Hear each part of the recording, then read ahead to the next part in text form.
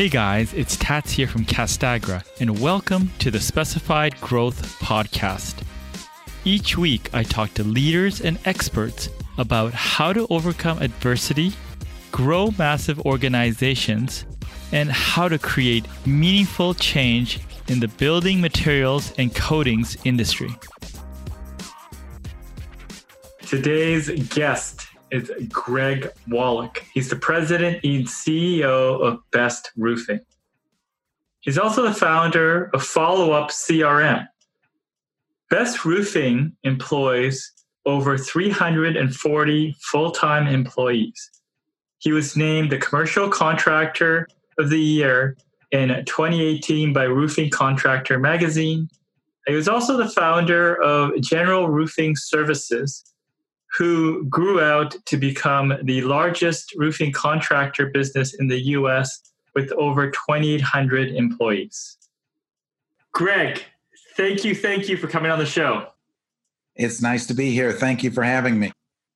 Yeah, so you played football, and that must have been great. Did you start fairly young with football? Yeah, I got involved with youth ball as a kid. My folks they dropped me off at the park for baseball and football and stuff. So that's how I got started. And I was really fortunate at a very young age to have some great coaches. Mm.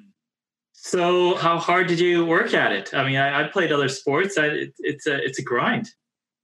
I had, and I'll never forget my first coach on a football team. It was the Murphy Candler Colts was the name of the team. And Bob Johnson was the name of the coach. And I mean, we were 11 and 12-year-old young men. And that's how he treated us. He really treated us like young men. And what I remember most about Coach Johnson was he used to always say, boys, and he was from Atlanta and he had a real Southern accent. He said, boys, you got to pay the price if you want to be a champion. You just got to pay the price. And I mean, when you're 11 or 12 years old, you're like, where's he going with this? What price? I mean, Mom, how much is this going to, we didn't understand it, but he was the guy who really taught me what it took to become a champion. And when you're young and very impressionable and you're playing sports, there's a lot of life lessons that can just go with you forward after you get off the playing field. So I learned a lot of great life lessons with sports. And then from there, we moved to Orlando, Florida, and I excelled in high school athletics. I was an all-state football player. And then I was just so fortunate to get a full scholarship to the University of Miami. And I got to play for the Hurricanes and actually was team captain my senior year there. And then I coached for a couple of years while I went through grad school. Wow, that must have been amazing. It's a great program there, isn't it? Oh, it has been, and I'm still active with the program. I'm actually the chairman of the board of the Fellowship of Christian Athletes there, and I help sponsor a team chaplain for the Hurricanes. So that's awesome. It's allowed me just to stay close with the team. So, I mean, you went to graduate school. Did you start a company right after, or what happened there? I went to work with my father right out of school. I ended up getting an MBA. And my dad came down to interview me. He lived up in Jacksonville. He came down to interview me. I didn't know this, but he said, son, I just started a roofing business. I would like to know if you'd like to come with me. Mm-hmm.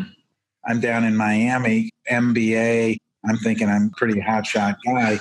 And my dad asked me to go into business with him. And I was 23 years old. And I thought, what the heck? My dad's never had a business before himself. Let me go work with him. And I worked with him for about 8 years and helped him build a really good company in Orlando. And I kind of had my own entrepreneurial desires, and he wasn't ready to turn everything over to me. So he helped me get started. And I started a roofing business down in Fort Lauderdale in 1987. And I grew that from a startup in 1987 to the largest roofing contracting company in the country at that time. I ended up having 28 offices and about 3,000 employees, and then left that through some venture capital people. Yeah. And then got into the business that I'm in today. I mean, was that your vision to grow the biggest? Like, did you come in there and going, I'm going to do this? Or did it just kind of like one thing led to another and it grew out? Well, what ended up happening is I've been in a Vistage group. I don't know if you know what Vistage is. It's a collection of diverse CEOs. And I had heard a speaker named Wayne Huizenga, who was the guy who built Waste Management, Blockbuster Video, AutoNation, and he had done a roll-up of different industries. And I read his book, and I had the opportunity. He was a Fort Lauderdale guy, to have lunch with him.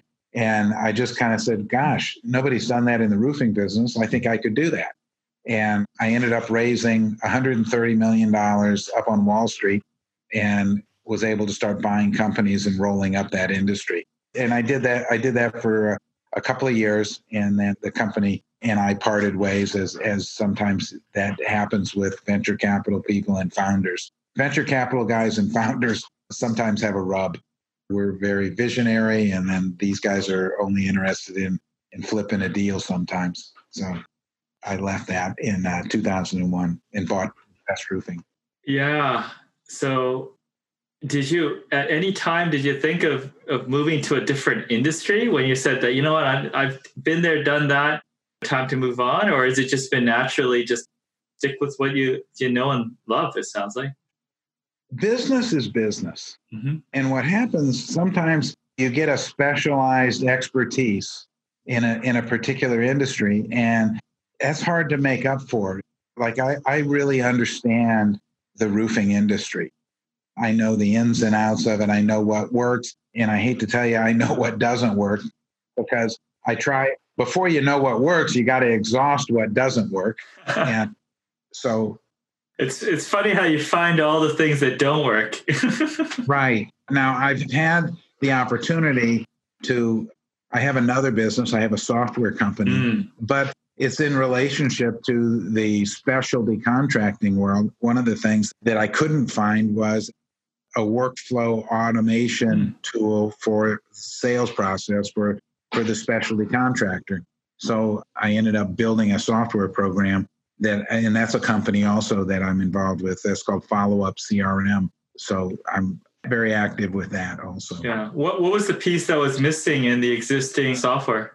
I couldn't find anything that did workflow coordination. That anytime you would have like a team cell where you would have somebody maybe do a survey, somebody do an estimate, somebody actually doing research, somebody doing the proposal. There wasn't anything that really coordinated that. And then there wasn't anything that did the analytics the way that I wanted the analytics done. So I ended up building this program with the intention of just using it for my own company. And then a friend saw it and said, hey, I'd like a piece of that. And then before I knew it, we've got hundreds of people around the country now using it.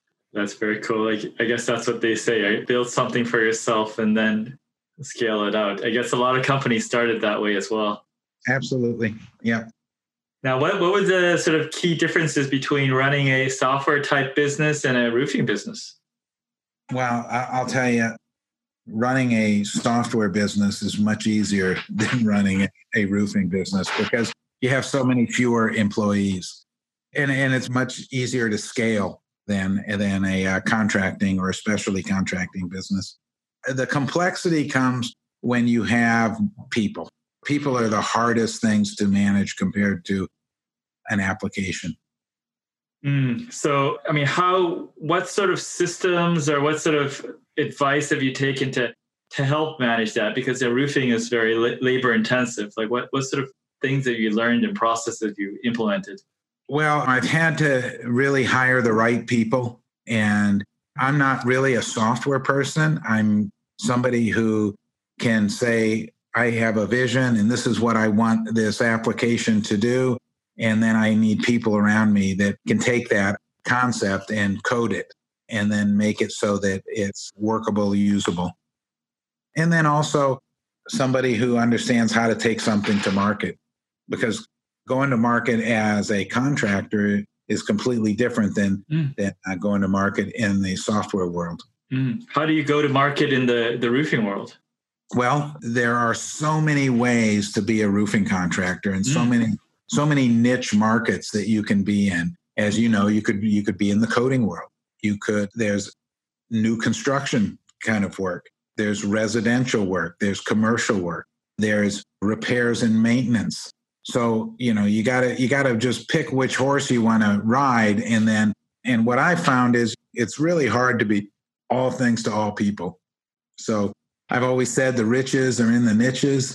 Find yourself a niche that you can follow and then just stay in your lane, stay focused on that.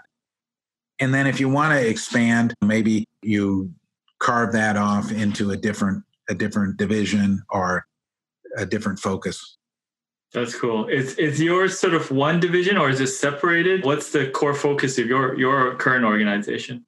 Well, the roofing business that we have right now, we have a construction division, which does large projects, and that'll do anywhere from 150 to 200 projects a year, depending on the size of those projects. Average size right now might be around $330,000 for those.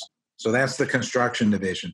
Then we have a service division, which is really more small jobs, maintenance, repairs, fixing roofs and making roofs last longer. And we'll do around 7,000 transactions in that. So a lot of small little jobs, but the thought process being that every small roof opportunity eventually leads to a big opportunity, because roofs never get better with time. They only get worse as they age. So we build relationships with people who have aging roofs, and then eventually they get replaced. And the process of that, we'll hopefully get invited to that event. And then we have a sheet metal fabrication business also that we just recently have launched, where we had our own sheet metal fabrication equipment and we were servicing just Best Roofing, but that we have the capability of servicing other contractors. And only maybe 1 out of every 20 roofing contractors actually have their own sheet metal shop. So sheet metal flashing is just one of those little niches that there's an opportunity out there for fabricating for other people. Yeah, just going back to when you were rolling up your various companies, what did you learn there as you were sort of acquiring companies and pulling them into sort of a core brand? Boy, I could talk about that. I mean, really do your due diligence, understand what you're buying. Like, let me give you for instance. Yeah. I bought a company that had 2 years of just unbelievable performance. Performance like nobody, world class. And we went in there, and when we were buying companies at that time at a multiple times earnings. Yeah. It would be your earnings before interest and taxes even. And then we would give a multiple times that. Well, this company, its EBIT was twice what everybody else was. And we just felt like, oh my gosh, this company, we could all learn something from that. Well, what we ended up learning was this company was following a class action lawsuit that was replacing roofs all over the country because of a product failure. Now, when that class action lawsuit was over and that work dried up, all of a sudden that company went from being like the star and to being like, less than average. So we didn't dig deep enough into our due diligence, and the way they did their contracts didn't let us know what the secret sauce was. So we really overpaid for that company.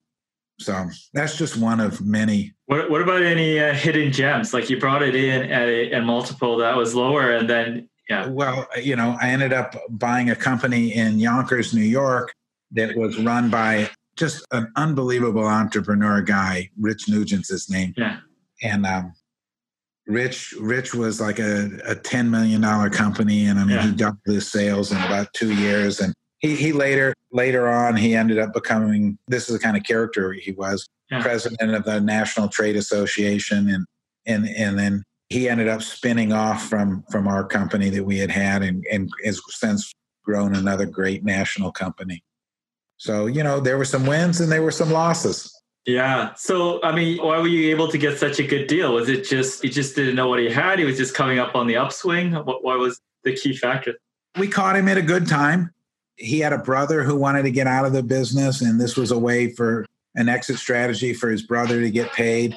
And Rich was just a really sharp guy that just all he needed was a platform and an idea, and he was able to run with it. So you were able to sort of augment what he was already doing. Maybe you could have leveraged that and kind of grow that out. Yeah. But I give him a lot of credit for that. Yeah. It was all him.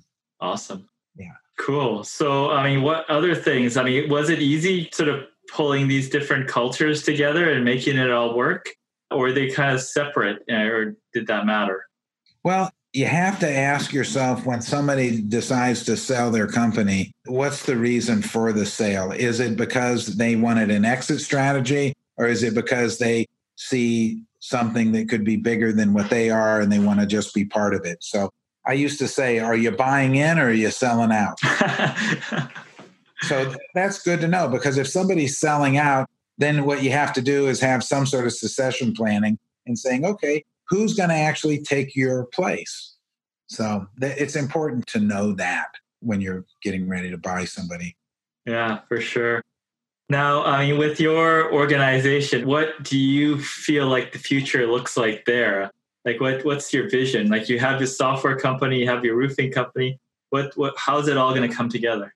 Well, it's been coming together for the last 20 years for me. Yeah. I've had this company for 20 years. And I just continue to take advantages of opportunities as people come into my life and are willing to accept responsibility. And so for me, I've just grown with people. And as people have come in and as we cast a vision, we grow. We have about 300 employees now in our contracting business, which is a pretty good sized business for just the South Florida market. We're one of the larger contractors that you would run into. And I don't have any really aspirations at this stage of my life to have offices outside of the South Florida market. I love being able to go home at night and know where I wake up the next morning and know what town I'm in. Yeah, for sure. I know you do a lot of speaking. Is that something you're going to do more of? No, not really. I mean, occasionally if I get asked to speak at a convention or something, I'm happy to just share some of the things. But I mean, it's not something that I'm looking to do as a profession or anything like that. Yeah, for sure. Now, when someone that's brand new to the industry comes up to you and asks you for your sort of feedback or mentorship, what sort of advice do you give someone like that? I love the opportunity to help somebody. I mean, there were so many people who helped me along the way that I give them some time. I'm asked quite often when I'm at a show or something, a lot of questions, or after I've spoken, I'll bring people in. I'll say, look, the best way to understand is come down here and shadow me and shadow my people for a day. So I've done that quite a bit. And then I just find out specifically, how can I help you? What would you like to know? I probably could start a consulting business if I wanted, but I have too much fun just actually really being in the game myself. Yeah. What do you like most about the game? Watching people grow, developing people, seeing teams come together. Just it's one thing to win by yourself, but it's a whole nother thing to win with other people around you. And that's where the real joy comes for me, is just being able to watch others achieve their goals and objectives. Awesome. Do you do anything particular to help people grow, or did you learn from anything particular? I mean, obviously you came from a sports background, so there's all bunch of systems for that, but is there anything you draw from in terms of helping people grow proactively?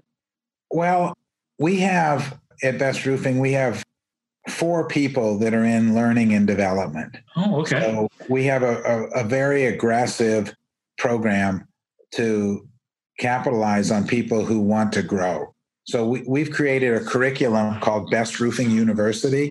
Oh. And what we've done is we've identified in the different departments, and I told you we have really 3 different departments: the large job department, the small job department, and then the sheet metal. And what we've done is we've mapped out steps in the process. So from the time that an opportunity comes in until it's processed through the organization, we have it divided up into steps. And then depending on where somebody fits into the food chain, we have those steps really well defined. And then we have them in a platform that allows it's like an e-learning platform. Oh. That somebody can log in. They can take what we call a competency test at the end of that, so that we ensure that they have an idea of what they were learning. And then we do some professional development. We've aligned ourselves with a professional training organization called Fred Pryor. And we have 24 people in the company that we look at as the future generation of people, and we're investing in them and getting them training. And we have them take 4 days off, full day seminars on concepts like, if your time management is one of the real popular ones. How to be a more effective time manager, going from being a supervisor to a manager. That's a curriculum that's pretty popular too. Very cool. You said e-learning. So are there videos or text, or what is that experience like? We did have text and then the competency test, and we did have the video. But here's what we learned about our own Best Roofing University is processes and concepts wiggle. And doing video productions, we started out doing a video production with every step along the way. But then when that process would wiggle or something would change, it's easy to go ahead and make a few changes on in the written word. But then you have to, and really to do a video production, it's got to be thought out, and it's got to be scripted, and it's got to be produced well. And what we found was it was just too hard to keep up with the video. And so we abandoned that because the videos were like date stamped and time sensitive, and things would change. So that was a lesson that we learned. So you mentioned time management is a big one. Well, obviously, to run a big organization and do it well, you have to apply very good principles. What sort of time management principles do you pull on? What you start, you finish. Now, if I pick it up, I don't set it down until it's done. Learning how to say no to something. It's really easy to just get burdened. Somebody comes up and asks you a question, and you say, I'll take that, or I'll help you with that. It's just prioritizing your time. I live by my calendar, and just like my meeting with you, I knew I had a 2:00 appointment. I really love to work by appointments and be able to just kind of block out everything else and focus on the task at hand. So touch it once, have a good strong calendar, be a good planner. I have my daily list of things that I want to accomplish, my must-dos and then my should-dos. Try to get the must-dos out of the way first. Yeah. So for you, what are the things you generally say yes to, and what are the things you generally say no to? I prefer to say yes to things that are more strategic in thought. Working on the business kind of thing? Yeah, and no to things that are more tactical. There are certain things that I want to force somebody else to make a decision with, and force somebody else to go out and make some mistakes, because it's only through your mistakes that you really learn anything. So effective delegation sounds like. Yeah. Did you learn that right away, or did you have to fight with it like some entrepreneurs? No, I've been pretty good at that. I've always been in a leadership type position. I mean, even when you think back in sports teams, I seem to always be the captain of the team. So I knew how to cast a vision and how to help other people climb on board and get involved. So in order to create sort of these sort of substantial organizations, there's things that every entrepreneur has to work on. What are the things that you had to work on yourself to take you to that next level? Probably one of my biggest hurdles to get over was worrying. A lot of times I would just really worry too much about something. And when I came to the conclusion that this worrying, it's not getting me anywhere, and my wife helped me with this. She says, Greg, worrying is progress in reverse. If you're going to sit there and concentrate on what could go wrong instead of about what could go right, you're going to be much better off. So, I mean, it's not something I became cured in one session. And a lot of times, I mean, anytime you're leading an organization, you know this yourself. Yeah. It can be scary. It can definitely be scary, especially when you get close to the edge. Yeah, definitely. So yes, worrying. But doesn't worrying sometimes help you? No? I think every entrepreneur is wired to worry because worrying is playing what if. What if it happens? What if that happens? Yeah. And if you're not prepared for what if, because what if is going to happen. Something's always going to happen. Yeah. And the bad things usually happen pretty fast. And the good things usually happen pretty slow. So, you know, you got to be able to play what if and be prepared for when those things happen. I guess you come up with the contingency, and then the tough part is to pack it away and forget about it once you've dealt with that contingency. Yeah. Or what's fun now is a situation will come up. Yeah. And one of my junior managers or something, they'll just get all wrapped around the axle with it. And I've probably solved this thing a half dozen times before. Sure. And the first thing, if I know it's not going to be really terminal, and I look at it as tuition, and I like to let people solve their own problem sometimes, and not give them the answer too much, and just keep an eye on them and make sure that they don't go over the cliff. It's okay to go in the gutter, but you can't go over the cliff. That's true.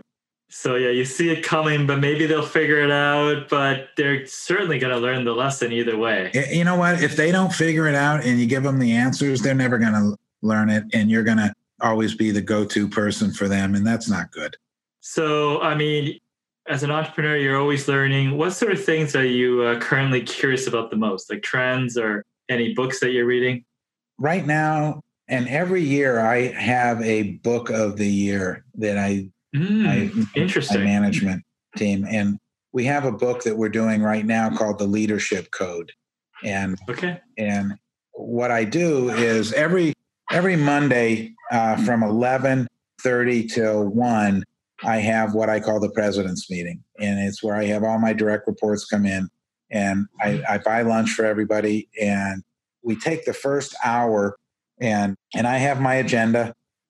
And it's a formal agenda, and I use a software program called Align, which helps me keep everything in alignment. It's called Align Today.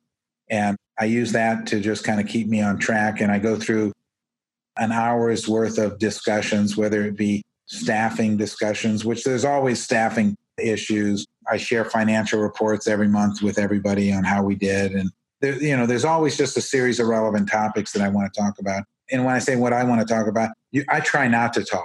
I try to facilitate questions and let everybody else fill in. But what I've found is that it really has brought my leadership team together. There's something about eating together and discussing business that just works. It just works. People don't fight over food. When you have food in front of you, you're just not going to fight too hard, in between bites.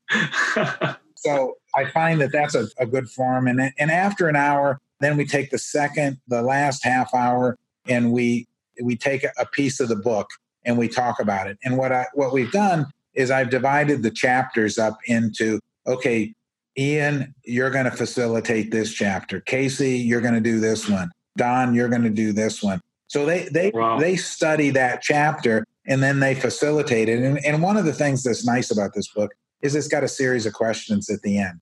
So we go through the chapter, and then we answer the questions at the end. And some chapters we can go through in a couple of weeks. Some chapters might take a month. So it's the book of the year, and in the process, we're all learning something the same way and subscribing to it the same way. Yeah, no, that sounds good. So I'm guessing you're an avid reader? Yeah. Oh, yeah. Yeah. And I love reading mostly business books, motivation books. Probably the best book, the Bible of the business community, is Jim Collins's books, Good to Great, Great by Choice. Those are just absolute classic. Patrick Lencioni, I love his material. Yeah. The 5 dysfunctions of a team and other stuff, right? Oh, yeah. Yeah, that's fantastic. Let's see. I mean, is there anything that I haven't asked you, but I should have? Putting together teams, I think, is the most important thing that any leader can be doing.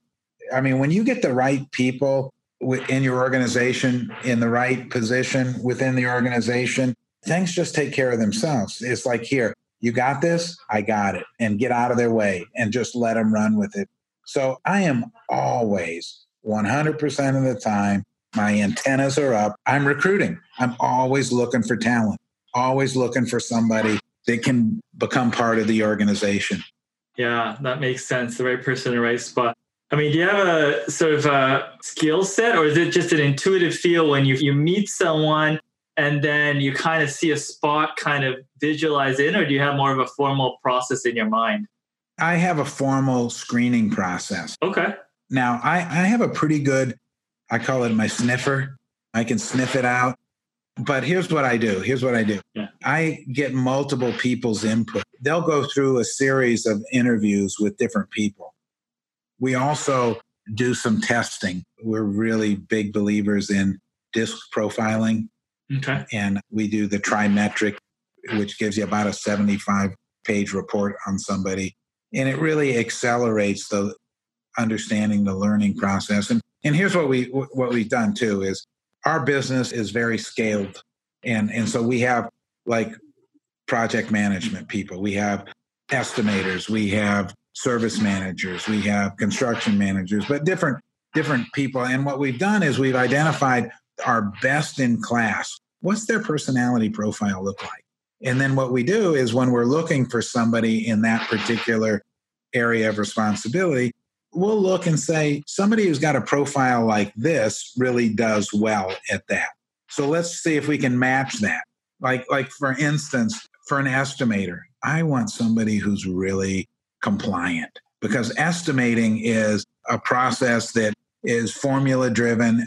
We don't need a lot of creativity in accounting. In a business development type role, I'm going to be looking for somebody who's sort of an extrovert, somebody who can walk into a room and light it up and command attention and be able to connect with people. So, just depending on what you're hiring for, what kind of profile do you want that person to be? Does it mean that only somebody with that profile could be? No. But what it does is it improves the odds. And here's what it is. It's odds. What are the odds that this person's going to be successful for me? Is it a 50-50 chance? I would really like to make it an 80-20 chance that they're going to be successful. Yeah, making good bets, right? Yeah. Minimizing the downside. No, it makes a lot of sense. Well, thank you. Definitely learned a lot. I liked your story about building out your initial businesses or consolidating business. Definitely your learning on e-learning was interesting. And I loved your practice of, having food together with your leadership team and sort of breaking apart the goal. It sounds like you have a very collaborative and fun environment to work in. Yep, I do. It's because I've got a bunch of great people around me. Great. Well, thank you so much. Okay. I want to thank everyone for listening to Specify today. Also want to thank the listeners who are working hard each day to change the world to make it a better place. If you know anyone that would benefit from this episode, please pass it along.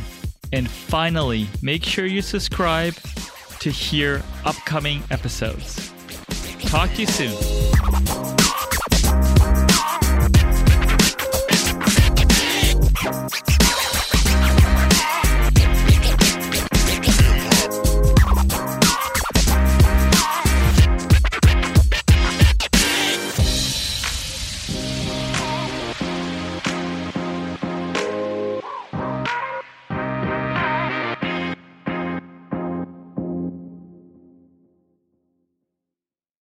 This podcast is a part of the C-Suite Radio Network. For more top business podcasts, visit c-suiteradio.com.